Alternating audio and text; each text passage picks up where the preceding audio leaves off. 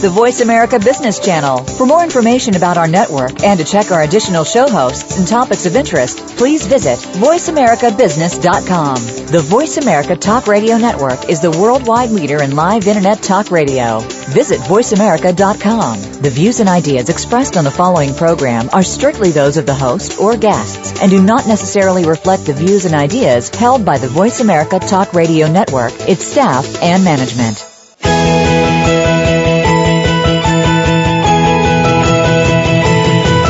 There are entrepreneurs and business leaders that are making so much more than profit in their enterprises. They're also giving back to the community, and so can you. Welcome to Be More, Achieve More, Inspiration for the Entrepreneurial Mind with host Chris Cooper. If you are looking to make the most of yourself and your business, then you will want to stay tuned for the next hour. Here's your host, Chris Cooper. Hi, this is Chris Cooper of BeMoreAchieveMore.com and CC1Consulting.com, and I'm delighted to be back again with you today. Today we're going to talk about how to shine from good to world class with sports psychologist Simon Hartley and ultramarathon world record holder Andy McMenemy. But firstly, I'd like to say a big thank you to Vinay Palmer. Vinay did a great job last week talking to me about bounce back ability. He had some wonderful feedback on the show, and I personally thought he had a great voice for the radio and an incredible story. So what is the magic formula that makes some people and some businesses exceptional and others just simply good? Now, we've touched on this subject on a number of occasions in a number of guises with a number of great guests, and it's always great just to keep hearing different perspectives on it. Now, a few months back, Simon Hartley joined me on a great show. I just thought the content was absolutely fascinating. He was with Double Commonwealth winning gold medalist swimmer Chris Cook. So if you've not heard that show, do check it out from the archive, because some really interesting information in there, and for me, a very memorable show from last year. Now, Simon is a sports psychologist and a performance coach at Be World Class, and he helps athletes and business people to get their mental game right. Now, during the last 15 years, he's worked with gold medalists, world record holders, Olympians, championship-winning teams. He's worked really at the highest levels of sport, from Premiership football, rugby union, golf, tennis, even motorsport. And since 2005, he's applied those principles of world-class sports psychology to business, education, the charity sector, and healthcare. And he's written 2 books, Peak Performance Every Time, and his second, which is entitled How to Shine, which was published in 2012. This time, Simon is accompanied by Andy McMenemy. Now, Andy would tell you that he's as ordinary as the next guy, and having had an hour with him on the phone recently, he's really down to earth. He's really easy to chat to. But he does admit to having done some extraordinary things, and even by the high standards of some of the guests on this show. He's from climbing the heights of the corporate career ladder. He's held various senior management roles in big companies. Andy just keeps pushing himself outside of his comfort zone. He's completed some of the toughest foot races on earth, including the infamous Marathon des Sables. Now, if this was a competitive show, we could say, well, a couple of guests have already completed that. But listen to this. Back in 2006, there was an incredible world record was set by American runner Dean Karnazes. He ran 50 marathons in 50 days in 50 cities. And I bet many people thought that couldn't be beaten. Andy decided to raise the bar in 2011. He completed a world record bid to run 66 ultramarathons. I think that's about 30 to 31 miles per event. I'm sure Andy will clarify that for me. In 66 consecutive days in the 66 official cities of the UK. And despite crippling injuries, including a damaged Achilles tendon on day 2 and strong medical advice to abandon his attempt, he carried on, and he succeeded against the odds. He's also proudly carried the Olympic torch in 2012. He's an inspirational speaker and a performance development coach. So a big welcome to Simon and Andy. Good morning. Afternoon. Hi. Good morning and good afternoon. I think we're just into the afternoon. But in the States, we're going to be in the morning. So it's interesting. All sorts of different time zones. So, Simon, what made you decide to write the book, How to Shine? Start there. I started as you said, working with athletes and purely with athletes, one of the things I always noticed within a group of swimmers, for example, that there might be 30, 40 swimmers in a pool. Most of them go into the pool at the same time, they come out at the same time, they have the same training card, but actually there's a vast difference in the achievement that those swimmers get. Some of them will be okay, average swimmers, some will go on to be national level, some will actually kind of transcend the boundaries and become world class. So I would look at groups of athletes training together and wonder, well, what is the difference? Why did that guy become world class? What is it about him? Because often, like in Chris Cook's case, we were talking about Chris Cook earlier, he wasn't the tallest in the group, he didn't have the biggest hands, he didn't have the greatest physiology on earth, and yet he was the one in that group that became world class. And as I looked across more squads and more sports, I just asked myself the question, what is it that differentiates that person? What was it that made the difference? And that's really what inspired the book and kind of inspired me to go and research it. Excellent. And we'll find out more, I guess, from you soon about what are those kind of key elements that really distilled that. But let's move over to you, Andy, because first, I'd just like to say congratulations on your achievement. I mean, for anyone who's listening, like myself, who's experienced the pain of running single marathons, 66 ultramarathons in 66 days and 66 cities is almost beyond my comprehension. I mean, what made you decide to do it? Well, first of all, it's not a lot if you say it quickly, Chris. It's a good question. The inspiration, as you quite rightly said, came from having read Dean Karnazes' book. In 2009, I was running a race in the Namibian desert. It was the Namibian desert 24-hour ultramarathon. Effectively, we were running 78 miles in 24 hours across the oldest desert on the planet. And I made a cardinal sin during that event. I took a protein powder, which I hadn't tried and tested in training. And about 3 o'clock in the morning, it caused a lot of complications for me, which made it very, very difficult to complete the race. But at my lowest ebb, I just had to get my mind off the pain and onto something much more intriguing, much more interesting. And I remembered Dean's story, and I thought, if I was ever going to do something like that, how would I do it, and where would I do it? And in that instance, at 3 o'clock in the morning, on the edge of the Skeleton Coast, Challenge 66 was born. Wow. And so why 66? Well, I looked at the world marathon record, which was 52 consecutive marathons, and originally set out to attempt to beat that. A Belgique runner was actually contesting the same record at the same time and had already taken his effort beyond 52. So there were only 66 official cities in the UK that I was planning to run from. So the idea then came to just scroll it up to the next level of difficulty, and the International Ultramarathon Association designate the first category of ultramarathon at 50 kilometres or 31.07 miles. So that's where that came from. Right, so, and a standard marathon is 26.2, so it's nearly another 5 miles a day more, isn't it? Yeah. Amazing. And how do you actually go about training for such a task? Well, that was an interesting challenge, Chris, because I don't think there's a training plan in the world that would get you fit for 66 ultramarathons at the same consistency every single day. Most people train a typical marathon training plan for 12 or possibly 16 weeks, and they don't go out and do the same race the next day at the same intensity, do they? So it caused a lot of problems for me. I couldn't quite figure out where the priorities lay that I had to focus on. And it was quite interesting to see a lot of parallels with Simon's book. And I think that's why we're kind of sharing this, isn't it? This story today, because there's so many parallels in your experience that Andy realised. Simon realised through the work that he did with How to Shine, that your story beautifully kind of acts as a metaphor for it, doesn't it? So, yeah, I had to know what my job was, Chris, and I had to focus on the 5 essentials that would guarantee success.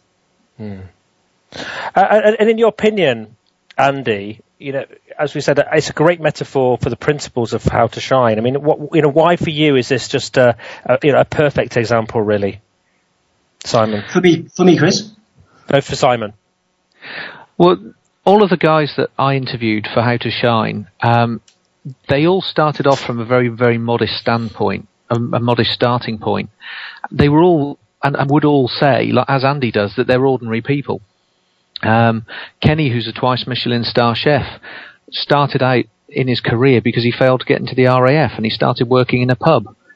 Started enjoying working in a pub and started becoming interested in food, and therefore sort of started that journey to become a twice Michelin star chef. James, who was the world barista champion that I interviewed, he fell into the world of barista, in his words, completely by accident after having done a number of random things. Those random things included being a croupier and selling gas and electric services door to door in Leeds in Yorkshire. So from a certain point of view, all of them had a journey. They took a journey, and it started in a very, very, very modest place. Andy and I were talking about where this all began and why he ran the Marathon de Sable in the first place. And he said, I was sitting fishing, thinking about all the stuff that I told myself I'd do one day, after having been made redundant. And, therefore there are an awful lot of people, who have become world class and started in the same place as you, I, or anybody else. But there's a number of principles by which they worked. And those principles and adopting those principles actually is what's taken them on to become world class in their field. I think you make a really interesting point there, because I was actually having quite a strong debate with somebody a couple of days ago who was referring to people who'd achieved exceptional accomplishments as being kind of freaks of nature, which I didn't particularly like, because Andy, are you a freak of nature? You describe, because it's so, they're saying, that's not the common. These people are kind of almost like freaks. They're outliers. They're doing something really kind of extreme. But the thing that I've found from everybody that I've spoken to, I would say has achieved exceptional things, is that they generally all start from a common point, a normal point, and they've been very focused on a dream, and just kept chipping away and moving towards it. I mean, Andy, what's your view about this? I think it's a really interesting concept. I think people who do go out of their way to achieve extraordinary things, there's a couple of things. I think they're extremely curious about their abilities. And for me, it's this little tickle of a question that says, wow, I wonder what it would feel like to achieve that. And I thought that when I read Dean Karnazes' book. I wonder how he felt on the finishing line when he completed the whole exercise. What must he have felt like? And I think that's what drives a lot of us. It's that curiosity of, if I can go the distance, if I can get to that point and overcome everything I need to overcome to get there, the payoff must be amazing. And was it? It was. It was absolutely. I said it was a massive privilege to have been mentally strong enough and physically strong enough to have accomplished that challenge. But it's many times, Chris, I think we all start to appreciate when we run a marathon, it's not about the medal, it's not about the T-shirt, it's about what you become by overcoming all of the difficulties from the very first training run to competing in the event itself and crossing that finishing line with a smile on your face that doesn't go away for 3 days. Yeah, it's one of those things. I remember someone saying to me, you've either run a marathon or you haven't. Once you've run a marathon, you become part of almost like a distinct sort of group. And I have to say, running a marathon, I felt a great sense of pride of joining a group of people who've gone that distance. I mean, clearly a marathon now seems very small talking to you. Well, I still don't take the marathon distance lightly, and I think everyone who competes, even steps on the start line to compete in a marathon, has earned the right to say, that they're a runner and they take themselves seriously. As far as their abilities are concerned, I don't mean they take themselves seriously as their ego. Yeah. It's interesting that part of the achievement is reaching the destination, but actually a larger part of the achievement, as Andy said, going through the experience and going through the journey actually is almost what qualifies you at the end of the experience. to get there is great, and to imagine what it would be like to get there is one thing, but actually to go through it and experience it, not just to stand on the finish line, but actually to reach the finish line, go through the journey to get there, I think is where almost the fulfillment comes from in many cases. And that's a good. The scary bit's putting the plan on paper. And did you do that with yours? It was, I guess, I can imagine spreadsheets and things with your activity. No, it was a very simple mechanism, Chris. I looked at my biggest mileage week. I'd run 156 miles in 6 days, competing in the Marathon des Sables, and to achieve the weekly mileage in Challenge 66 meant I had to grow that to 217 miles a week, which is a 39% increase on my previous best. That was scary. When I looked at the monthly mileage, the most I'd ever done in training was 220 miles. The most I was going to have to do in Challenge 66 was 963 miles, which is a 437% increase. It's huge. And that was scary. I bet it was. I've got a friend who's been on the show before, Billy Schwer, who's a former world champion boxer. I mean, Billy's story, he decided to go into boxing because he was getting beaten up by his sisters when he was young, decided no one would do that. And no one would do that to him again. And then he got into boxing and thought, I'd love to be a world champion one day. And he had to go in the boxing ring every time with the attitude, kill or be killed. And so that motivated him to raise his game all the time because he could seriously get killed at that level in the boxing ring. Now, with what you did, there must have also been that risk too. There was, and the risk came in the fear of what happened if I failed. Having spent a year of planning and preparing, and having people waiting to greet us in every city as we went around the country, and all the money we were raising for charity. If I failed, I let the whole team down, and I let the national team down that was supporting us as far as the fundraising was concerned. So that was a big worry. That was my risk.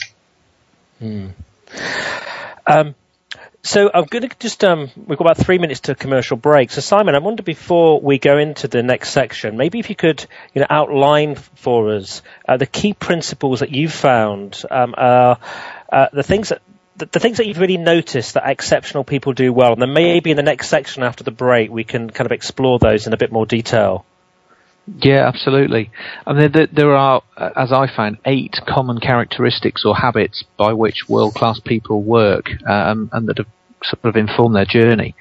The first one is to have a dream, to have a passion, which really fuels you.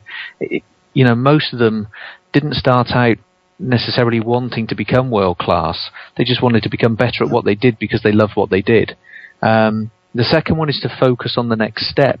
And most of them will understand where they want to get to, absolutely, but they don't tie themselves up in the destination. They don't tie themselves up in the outcome. They very much focus on one step at a time and make sure they get that right. The third one is to keep it simple. We talked to Chris Cook about how he simplified what he did down to a very, very sort of tangible 2 lengths of the pool statement. They don't compromise. They push the envelope as hard as they can. They are mentally tough. They take responsibility, and when they do that, they take control, and they are themselves. And those are the 8 points that I found consistently in world-class people, whether they be a chef, a mountaineer, a US Navy SEAL, or the chief exec of a World Science Organization, or some nutter who runs lots of ultramarathons. Excellent. We're going to go to commercial break now, and after the break, we'll start off by talking to a nutter who runs lots of ultramarathons. So we should be back to you again in just a couple of minutes.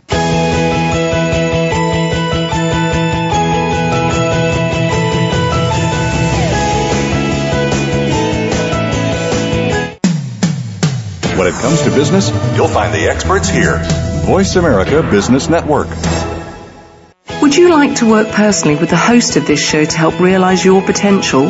Chris Cooper supports business leaders and high potential individuals to achieve greater success in their businesses and careers. Support includes the opportunity to join a high return group mentoring and mastermind program called the Achiever Program.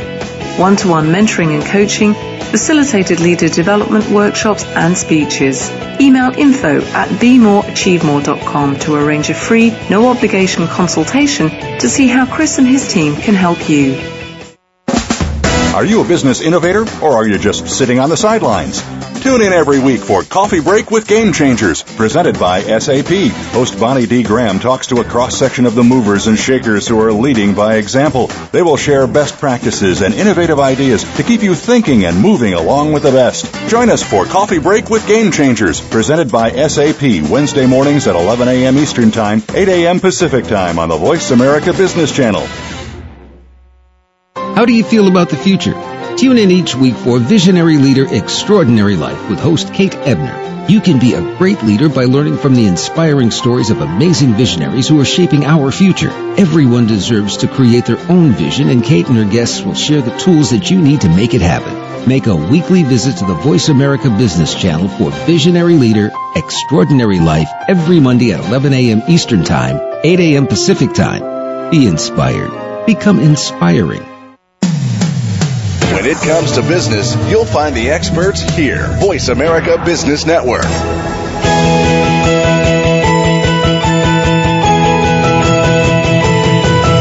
You are tuned in to Be More, Achieve More with host Chris Cooper.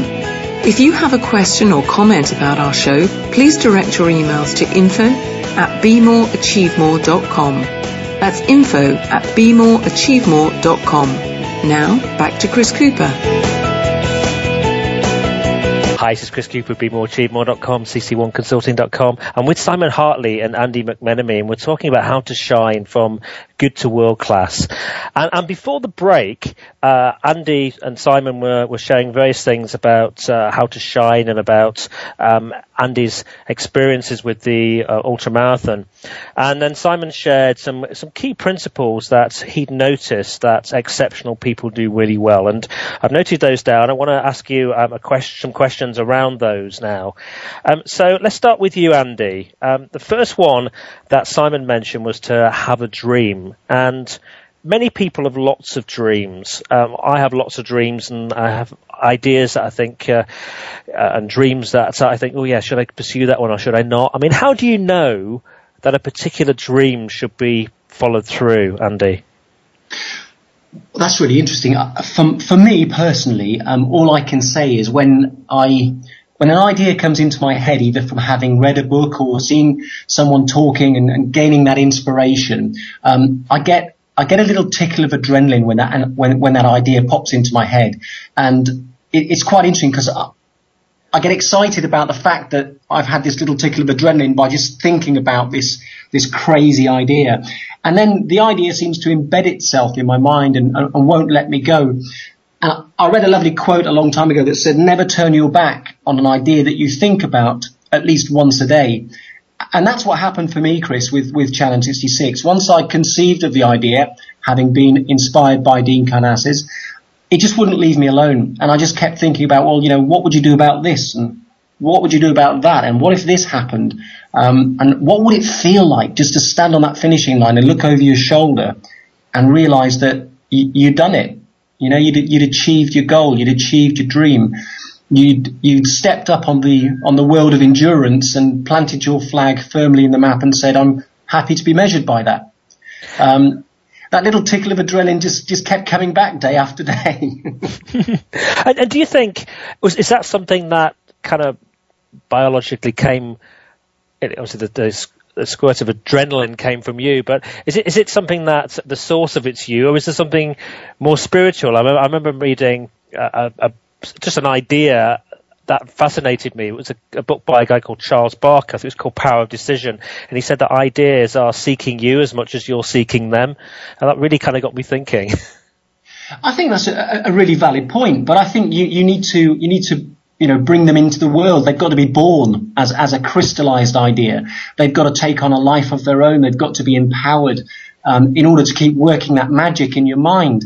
And lots of people cast doubt on our dreams when we voice them. And one of the most difficult things for me to do was to tell people that I was actually going to even attempt it because I had 2 big failures in previous races.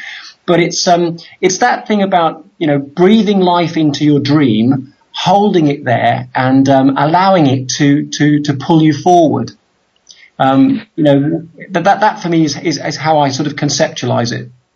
The other really powerful element here is that it links absolutely with passion. I mean, I turned the sort of first principle, have a dream, but it's also have a passion. And there are lots of people who have the dream, but they don't follow it, they don't honour it, because it might not be that sensible. I mean, let's be fair, Andy's dream to run 66 ultramarathons isn't sensible, particularly. Ben Saunders, who's the polar explorer I was talking to and interviewed for the book, he decided his career path wasn't going to be the army. He was at Sandhurst, but he left Sandhurst after 11 months, I think, and pursued a career in adventure and became a polar explorer. Now, that's not a sensible career option. Alan Hinks, who run mountaineers, that's not a sensible career option either, not compared to teaching, which is what he gave up. But these guys had the courage, I guess, to follow their true passion and not to just let it go. Yeah, I'd agree with that. Absolutely. And it's interesting to look at the word passion. I mean, many people think of passion, you think, they've got a burning desire to achieve something. And, well, I guess every 31st of December, people have a burning desire to achieve their New Year's resolutions. But then they find out that burning desire turns into inflammation of the wishbone, because by the 15th of the month or the start of the next month, that they've given up on their dream. They've given up on their goals. So they're clearly they're not passionate about achieving, are they? No, that's right. Passion's closer to love. And actually, one of the things you said to me when we were chatting first time is that you have to fall in love with the processes. You have to fall in love with the stuff that you have to do in order to run the 66 ultramarathons or whatever it is that you're going to do. You can't just love the outcome.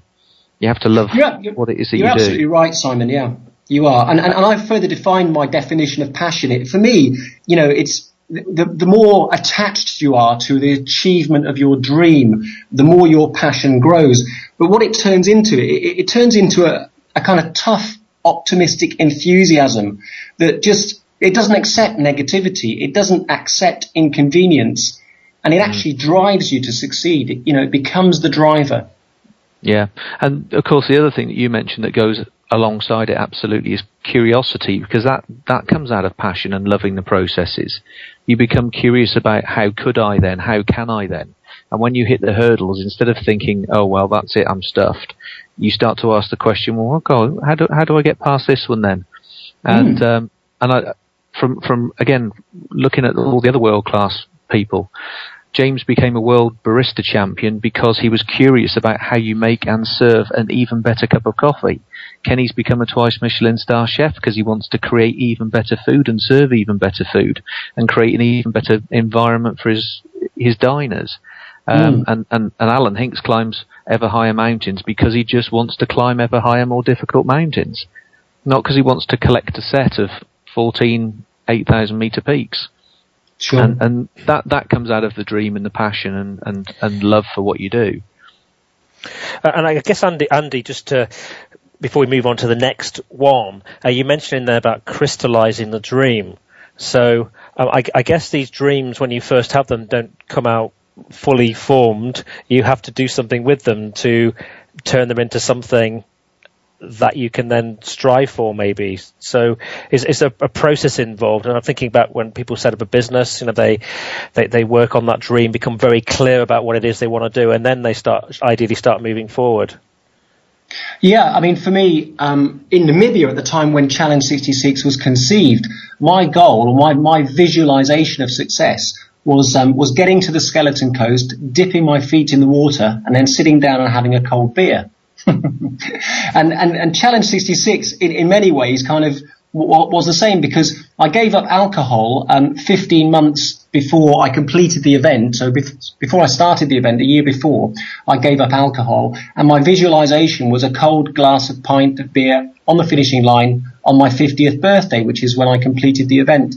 So it can be something very, very simple that has quite a bit of power to be able to keep you focused and keep your mind on the visualization of actually achieving it. And, many people have different dreams, health dreams, wealth dreams, or, endurance. Very good. So let's move on to the second principle then. We've formulated or crystallized this dream. So the second principle is about focusing on the next step. So Simon, in your opinion, how do exceptional people and business people as well, how do they keep focus on that next step when so many things must be distracting them, like people saying to Andy that you must be mad? Yeah, that would be one of the distractions. The other thing that I think distracts people often is they lock themselves into a future. They lock themselves into the outcome. What will the result of this be? How will this look in X number of years' time? And by doing that, they distract themselves from the present. They distract themselves from actually paying attention to the things that they need to do right now. It's all very well having the visions, and most people are kind of driven by a vision. But actually our attention needs to be absolutely in the present. So if it's not, we're not going to perform well in the present. And I think, we talked about loving the processes. Our focus follows our interest. And if we are interested in the process, then we will focus on it. We'll allow ourselves to be absorbed into the present. If we're only interested in the outcome, then inevitably our focus is going to be drawn into the future. And we're not going to focus on the moment and focus on the step that we're on right now. All of the world-class people that I've come across are brilliant at focusing on the next step, because actually there's nothing more interesting to them than this step here right now. I explained it to a tennis player a little while ago who was very results-orientated by saying to him, you have to be more interested in how you hit the ball than where the ball lands. And he said, that's ridiculous, because if the ball lands just one side of the line, it's out and I lose points. And if it lands a little bit the other side of the line, it's in and I get points.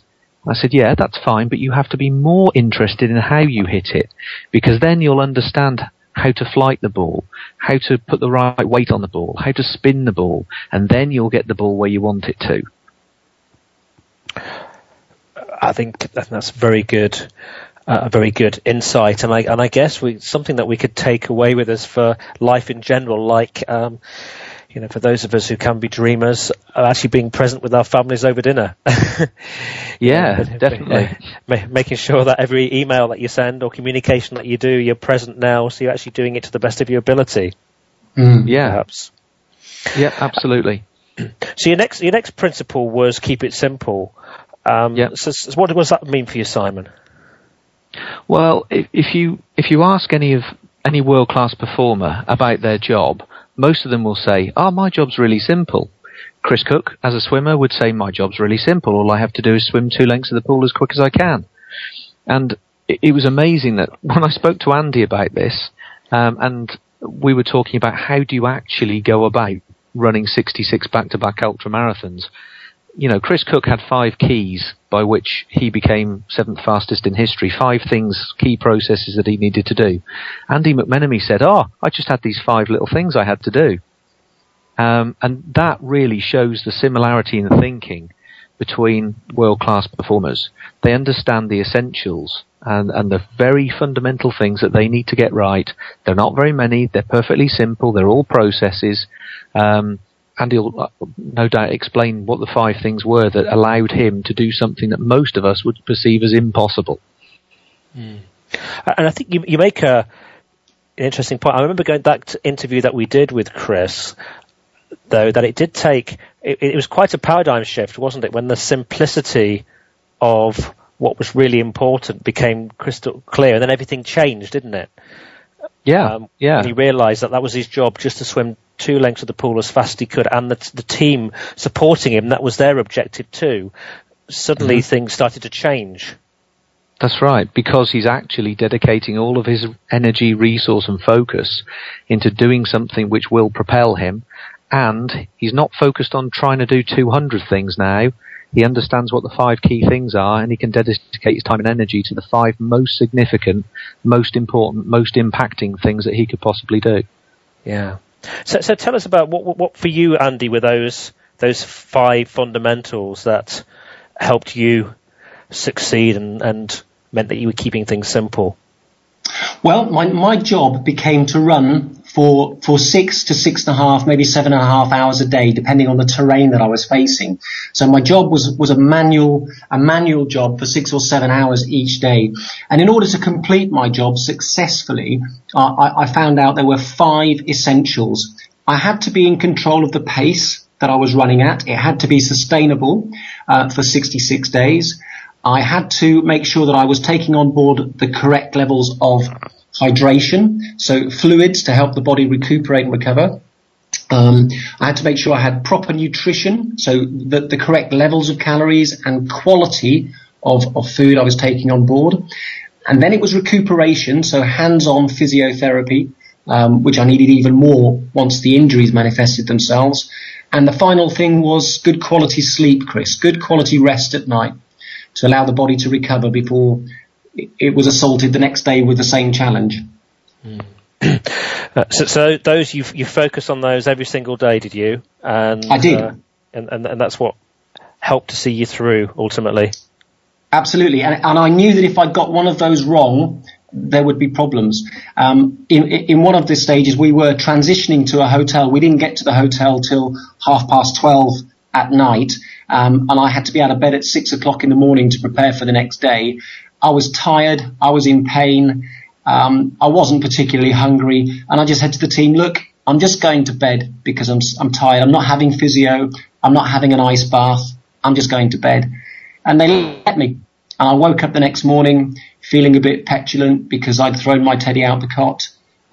Very, very tired, mentally feeling a bit low. And on top of that, I had very heavy legs because I hadn't had any physio. So I found out that it's not about doing what's easy. It's about doing what's right. I think we can probably all relate to that at some point about, sometimes we can take shortcuts, but actually, and particularly in this instance for you've got to keep on doing what is actually right. I think there was a principle in there. I can't remember if it was one that you'd mentioned, Simon, which was PACE, which was this positive attitude, consistent effort. Is that one of the principles in How to Shine, Simon? Well, that's actually one that Andy mentioned to me. Yeah, because in addition to having to pace himself properly, and it's really, I mean, Andy was talking about running at the right pace so that it's sustainable.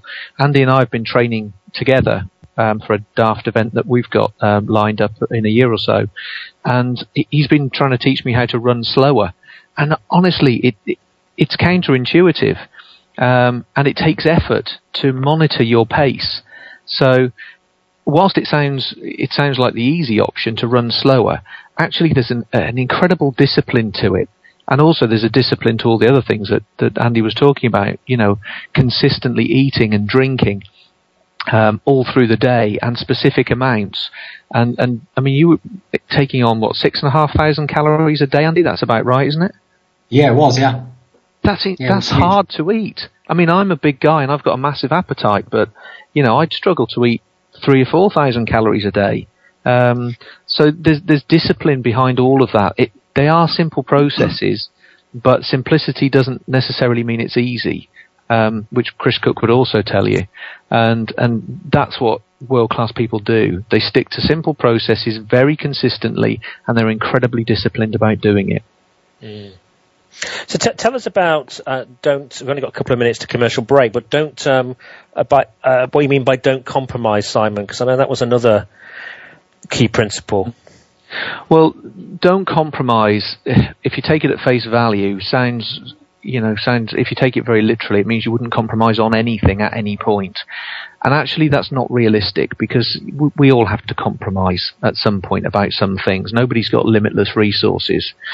But what world-class people are able to do is understand where the line is. What will you compromise and what will you absolutely not compromise? And those decisions that normal people make compared to world-class people are often very different on this basis. There are some things that most people would think were just tiny details and relatively unimportant, and it won't matter whether we do them or not. But world-class people will absolutely protect those things because they know how important they are. And that's why don't compromise is a principle of world-class performance and allows people to become world-class in their field. Fantastic. We're going to go to commercial break right now, and the last one. But I'm going to ask you after the break about some of the challenges you had, Andy, and I know you didn't compromise on them. So we'll be back again in just a couple of minutes.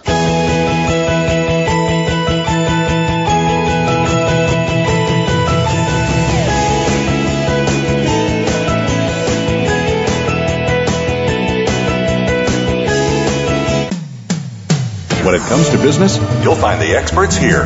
Voice America Business Network. Would you like to work personally with the host of this show to help realize your potential? Chris Cooper supports business leaders and high potential individuals to achieve greater success in their businesses and careers. Support includes the opportunity to join a high return group mentoring and mastermind program called the Achiever Program.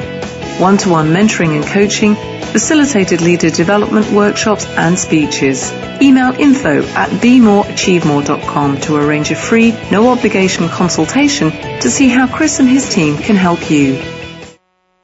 Dialogue is the single most powerful leadership tool we have to make a difference in the world. Leading Conversations with host Cheryl Esposito creates a place for that dialogue. Tune into the Voice America Business Channel every Friday as Cheryl hosts new conversations among leaders from around the world in business, government, art, economics, and social change. We'll explore big ideas and everyday actions and learn how their own leadership has led them to discover a newfound sense of possibility in the world. Leading Conversations with Cheryl Esposito, bringing big thinkers together in conversations that make a difference right here on the Voice America Business Channel every Friday morning at 10 a.m. Pacific Standard Time. We spend 70% of our week in the office.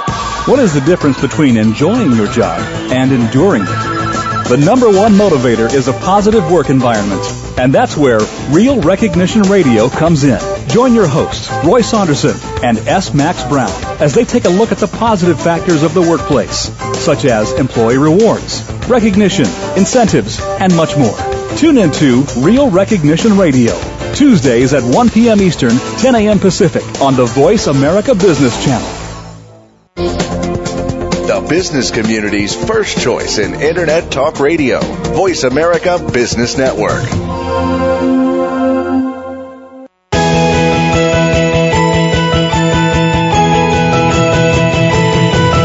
You are tuned in to Be More, Achieve More with host Chris Cooper. If you have a question or comment about our show, please direct your emails to info@bemoreachievemore.com. That's info@bemoreachievemore.com. Now, back to Chris Cooper. Hi, this is Chris Cooper of BeMoreAchieveMore.com. If you've got any comments about our show, please do send them to me. I'd love to hear from you. I'm going to get back into talking about an uncompromising attitude, because it seems, Andy, that your uncompromising attitude, in particular towards your injuries during the challenge, made the difference between you, completing it or not completing it. I mean, maybe could you share what happened, because it's quite incredible. Yeah, I did have a problem with my left knee. I had arthritis in the left knee, and I had that taken care of by a surgeon about 6 months before we commenced the Challenge 66 event. So I took a sports therapist onto the team with us, just to help in case there were any complications from that knee injury. But unfortunately, on day 2, I tore my Achilles tendon on the right ankle, which was completely unforeseen, and I had no experience of that type of injury before. Which caused quite a lot of consternation amongst the team, because with 64 days left to run, here is the athlete and the focus of the event injured. So alarm bells were ringing. I said to Sophie, what are we going to do? She was a sports therapist. She said, I don't know. I've never treated an athlete with a torn Achilles tendon who's persistent on running 31 miles a day. So I said, well, phone the Sports Injury Therapy Society of Great Britain and ask them if any of their consultants have ever worked with an athlete with a torn tendon who's going to run 31 miles a day on it. And the answer was no. So we had a team huddle, and I said, well, guess what? we'll be the first, because we're not quitting on day 2. And it kind of galvanized everyone. We're just going to find a way to work through the problem day by day, step by step. And whatever we find, we have to find a plan to contend with. And I can only say, Chris, it was as simple as that. We just took one day at a time. How did you mentally deal with the pain? It's been excruciating. It was, and it was really interesting because people had said to me in the run-up to the event, what happens if you fail? And I said, what happens if I don't? And they said, what happens if you get injured? And I said, what happens if I don't? And then I found myself injured on day 2. And I thought, now is the time to start digging into your psychology. Now is the time to start digging into your positive mental toolkit. And what are you going to pull out of the bag to deal with this? And all I could say to you is that I just relaxed. I didn't stress about it. I allowed those people in the team that had the expertise to help me to do what they did.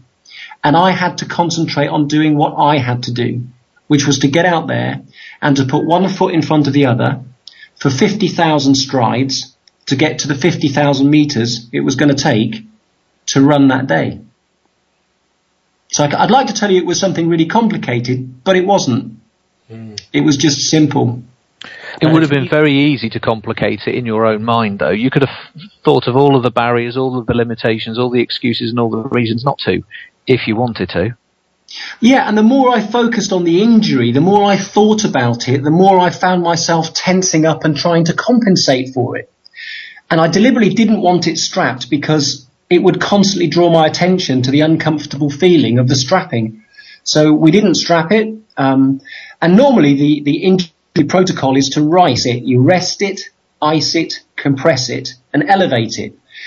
Well, that wasn't an option during the run. But then we came up with the idea of what if we stuff ice cubes down the sock to chill it while we're running around the track? And in some of these instances, I was running 125 laps of a 400-meter running track to make up the mileage each day. And that's what we did. We massaged it. We took sports therapy breaks to help alleviate the pressure on the joints, and we iced it on the run. And didn't you go and fracture a shin as well? That was a compensation injury about 6 days after. Just for the record, Chris, we ran that injury, that Achilles tendon, which happened on day 2, we ran that back to health in 16 days with no day's rest. And it never caused another problem. Gosh, was that a first? Has anybody done that before? I think Sophie wrote the active science for how to treat that injury, and I just put the effort in as the athlete. Very interesting, isn't it? Because with most injuries of that sort of nature, people would say the therapy for it is rest. You did the opposite. Yeah. And it just goes to show that, you sometimes, if you're going to succeed against the odds, you sometimes have to challenge conventional wisdom.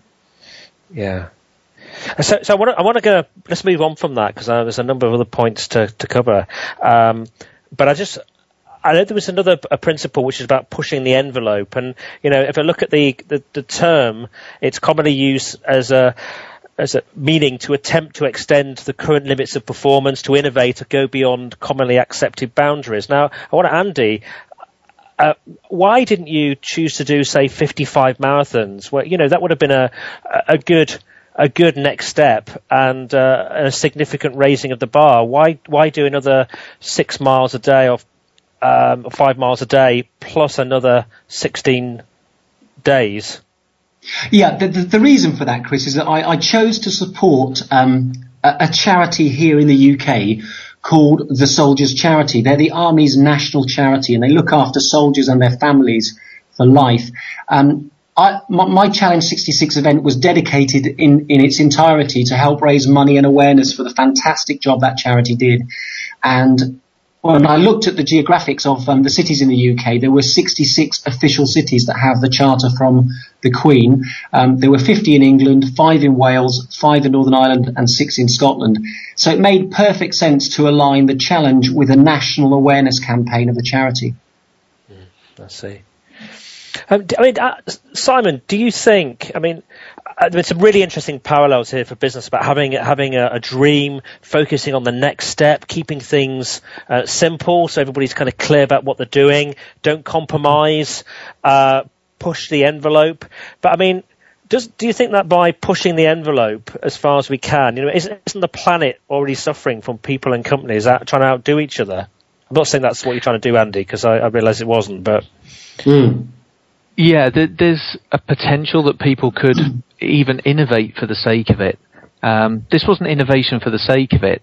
The human nature is that we as a human race do push the envelope. We wouldn't have put a rocket on the moon. We wouldn't have sent a space probe out to Mars if we weren't pushing the envelope. As human beings, we do that. I mean, one of the things I've noticed with world-class people, they are willing to step way beyond A, their comfort zone, and B, the comfort zone that was created by anybody else. And in doing so, they actually start to turn what was previously impossible into possible. And they lay a roadmap for other people. 4-minute mile for how, God knows how long was considered an impossible speed. You couldn't run a mile in 4 minutes. But as soon as Roger Bannister did, loads of people followed him almost immediately. Andy's run 66 ultramarathons. Since him, this was only 2 years ago this summer. Since Andy did that, there'll be people out there doing all sorts of things now because they've now got a concept that this must be possible. One person goes up Everest, now thousands have gone up Everest. One person did all the 14,000 meter peaks, now several people have done the 8,000 meter peaks. So I think it is important, not for the sake of it, but it's important for human beings to keep pushing themselves further than they have. This is the whole reason why Andy and I are embarking on a challenge next year. It's my personal question. Could I do something like that? Is this something that I could do? I'm not an athlete. I'm not a runner. I have to answer that question as an individual. It's part of my life journey. I want to know. I think the thing we need to understand is that, yes, we all have a comfort zone and we're comfortable inside of that comfort zone. But what's outside the comfort zone? What do we call that area? Most people say it's uncomfortable, it's uncertain, it's unsure. It's actually your potential zone. All of your potential is outside of your comfort zone. And that's where we progress. And I guess we don't know what that gap is until we try to test it, do we? Absolutely. That's right. I don't think pushing the envelope is something that, or innovation is something that people should do for the sake of it. There's got to be a very good reason for it. But lots of people are trapped within their comfort zone because they're afraid of what might happen if they step beyond. Yeah. Do you want to briefly share what that event is next year? Is that something you can share on air with us? Yeah, our event is we're going to start in London. We're going to jump into 2 sea kayaks and kayak up the North Sea to John O'Groats at the northeastern tip of Scotland, and then jump on 2 bikes and cycle to the southwestern tip of England, Land's End, and then put on the running shoes and run back to London again. That's our little jaunt. Fantastic. And how long is that going to take you? About 40 days. Wow. So yeah, it's certainly, when we conceived of this challenge, I was running about 3 miles at a time, a couple of times a week. So, inspired by people like Andy and Bruce Duncan, who's another guy who I interviewed for How to Shine. These guys have achieved some incredible things. And like I said right at the top of the show, they're ordinary guys. They weren't born superhuman. They don't have, a different substance running around their veins. They're flesh and blood like the rest of us. I've just got a few minutes till we conclude now. So let's just quickly take responsibility. And Andy, do you want to talk a little bit about that? What's the right balance between taking responsibility for yourself and maybe delegating to others, for example? I think it comes back to the point Simon was making about having the ability to understand and know your job and what you are good at. We never succeed in these types of events on our own, Chris. There's always a team of support, our families, our support crew, and we have to understand where everyone's individual strengths lie. There was no point in me trying to take care of my own injuries when I had a sports therapist on board. And there was no point in me trying to take care of logistical issues when I had a project director on board. So my job was to be the athlete, to run, and my responsibility was to take care of my job. And leave the responsibility, the other things, to other people. Yeah, that was where their skill sets lay, and that's why they were part of the team. Fantastic. We've got just about a minute or two to close. So I just wonder what are your key messages that you'd like to leave us with? How about you, Simon? Well, I think as I closed How to Shine, as I wrote the last page, I understood that really everything comes back to having that passion, having that love for what you do. And that ultimately is what drives people through all the hurdles. It allows them to take all the knocks. It allows them to push themselves when times are really tough. So kind of my concluding message behind it all is be honest, be authentic, do what you love and love what you do. Great. And how about you, Andy? Well, for me, Chris, I think I've come to learn that we have choices in life. We always do have choices. But for me, the choice is that we have the opportunity to go through life just being pushed around by the circumstances of life. Or we can go through life being pulled by the power of our dreams in a direction that we want to go. So I would encourage everyone that's listening to the show today just to think about their dreams and allow those dreams to pull them forward in the direction they really want to go. You know, we can all deal with the circumstances. Gentlemen, you've been an absolute pleasure to talk to. I think this has been absolutely fascinating with some great ideas and steps. So thank you very much, and I hope you've enjoyed being with me today. Very much. Thank you very much, Chris. You're very welcome. If you want to find out more information about Simon, go to www.b-world-class.com. And if you're interested in a copy of his excellent books, Peak Performance Every Time and How to Shine, are available from Amazon.co.uk. And for Andy McMenemy, go to Andy McMenemy.co.uk. That's McMenemy.co.uk. If you've got any questions or feedback, please send them to myself, Chris at BeMoreAchieveMore.com, or leave on my Facebook page, facebook.com/BeMoreAchieveMore. For information on upcoming shows, do join my newsletter on Be More Achieve More. And on next week's show, we're going to talk about great service sales, and we've got an expert in customer service, Derek Williams, who's known as Mr. Wow. He has something called the Wow Awards. We've also got an expert in sales who used to be a very senior player in Encyclopedia Britannica and has been around the sales environment for many, many years, and I think there'll be fascinating guests next week. So in the meantime, have a fantastic week, and I wish you all well.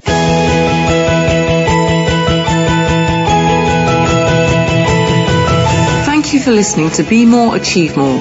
Please join your host, Chris Cooper, again next Friday at 8 a.m. US Pacific Time, typically 4 p.m. London on the Voice America Business Channel. Enjoy your week.